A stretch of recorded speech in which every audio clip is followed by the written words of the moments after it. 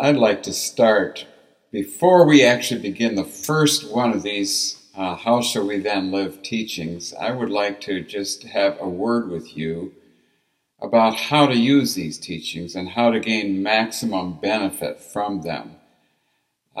See, I'm hoping that this will be more for you than just a bunch of videos to watch. What I'm hoping is that this will turn into a journey for you. A journey toward God and a journey with God. A journey in which you, maybe right now, you feel like God is somewhere else in the universe, but you really are interested in connecting with Him. Maybe you've come to the place in your life where you're saying, there's got to be more than this. Whether that means you've grown up in the church and it just hasn't led to where you hoped it would, or you never ever even set foot inside a church, you don't relate to churches, you're not that kind of a person, never very religious, whatever you say about yourself, but now something is drawing you, and once again you're saying, there's got to be more than this. Whatever the this is, you're feeling led into a walk with God if He's there. And so that's what I want to address with you. And what I want to do is to hope that I can help you find that God who revealed Himself through Jesus, pours out the Holy Spirit, conveys His word in the Bible, but how to make it real, how to step over from man-made religion into a walk with God. What that's real, that is real because God is doing stuff. He's speaking things. He's revealing things to you. He's changing your life. How do you get to that place? And so that's kind of what I'm hoping to help you with, to take a few steps here at the beginning to turn it into an actual journey. See what I'm saying? So I remember my own back 45 years ago when in the last video I described this, and God had to be there, and yet where was He? And so as this lady, Willie, worked with me and began to share things with me and said, yes, there is a God, you can get with Him. And so I began to believe that. And yet within me there was a mixture, a really strange mixture of anxiety, nervousness. I was nervous about two things at once. I was nervous about what God might do, and then I was nervous that He might not do anything. And I was nervous equally about both of those things at once. It was almost like my first date with a girl. And, it's just like something might happen. Nothing might happen. And so just this back and forth, it's different from going to a Sunday school class where it's all just batting around ideas about God. This is something where suddenly you are being presented with God Himself. Do you see there's a difference here? And so I was really nervous. And Willie, she dealt with that for me. She was there for me to try to speak into the doubts I had in my heart. And I think she was really important. I remember one time, for example, where at one point I said, Willie, I just think I'm too intellectual for this. I'm too much of a head trip person and I can't do it. And she turned to me and she said, shame on you. And she really laid into me a little bit. But then I realized how stupid an idea this was, and I shouldn't be getting into this way of thinking that I'm somehow too intellectual for God. What sense does that make? But at the time, it was real. It was a real concern that I had. So I needed somebody to stand there with me and speak the right things into my life. Someone who was there already.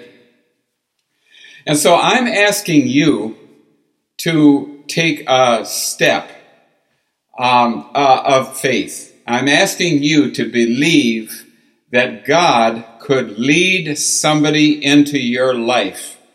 Almost like, I don't know whether to call him a chaperone or a matchmaker, but as someone who can be there in addition to God to help you to deal with this foreign person in your life. Someone who's been there and who can guide you in a relationship. An actual relationship with the God of the universe. And so if you're going to do that, I want to encourage you to believe that God could provide that person for you.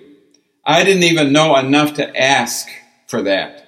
And that's what God provided for me. And I feel like that's the right place for me to encourage you to begin. I cannot be there myself for you across the cyberspace of this internet connection, but you can get with some person in your life, and here's what I would encourage you to look for. As you pray, as you ask God now, really do ask God for somebody to walk with you toward God.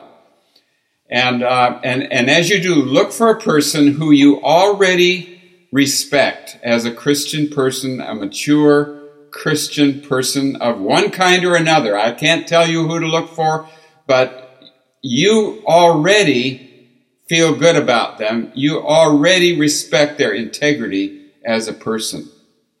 And you know that they know God. You know that they're walking with God. And you want more of what they have. You see what I'm saying?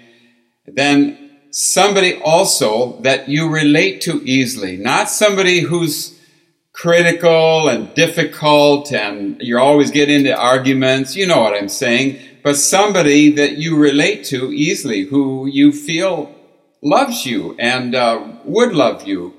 So that would be the second person. And the third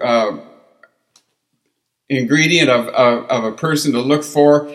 Try to stay away from people who are big on controlling people. You know, the control freaks, the ones who would get into your life and start telling you how to live. That's not what you're looking for. What you want is someone who will help you get to God. Now, if God wants to tell you how to live, that's different. We're not looking for a human being to be God in your life, and that's really, really important. I've known people who made this mistake, and so try to stay away from that one. It's a person who really genuinely knows how to help you find God, in other words. And a controlling person is not going to be that sort for you. So I want to see if you couldn't ask God for someone like that, and then join that person on a journey into a whole new kind of adventure in life, an adventure of knowing God. Okay, now why wouldn't it be good enough just to go sign up for a Sunday school class in your local church? I'm not saying that's a bad thing to do, but so often what we have done in our time is to create institutions. Okay, and institutions have classes, and so you sign up for the class. We're all familiar with how this works. That's not what I'm talking about here. What I'm talking about is more what Jesus did. See, I'm kind of the old school kind of guy. I actually believe Jesus offered us an example that we should follow in his steps. And so let's try to do things the way he did them. You know, he didn't have any fancy buildings or no bylaws, stuff like that. No. he simply invested his life in some people who were ready to learn the principles of the kingdom of God and how to be a child of God and how to walk with God. Okay, so he invested himself in them. He discipled them, is the way we would put it.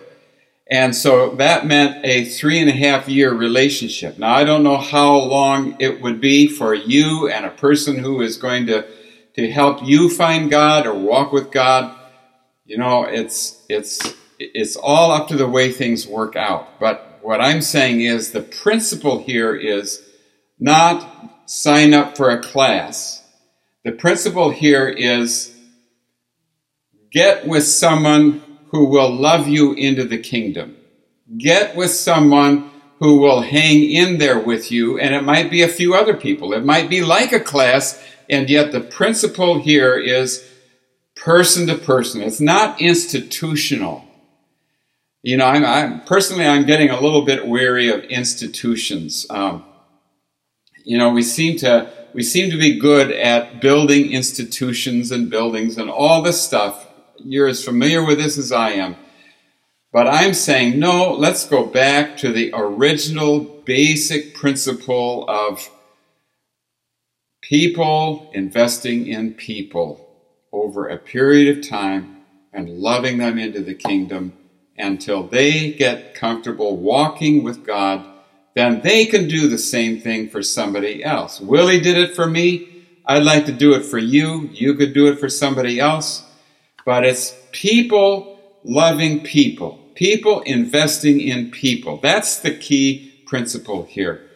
So if God led someone like that into my life, I believe that he could do the same for you. And then what I'm offering is a series of videos that will help you sort of organize the journey into what comes first, what comes next, so that it can be dealt with in a systematic pattern. Okay?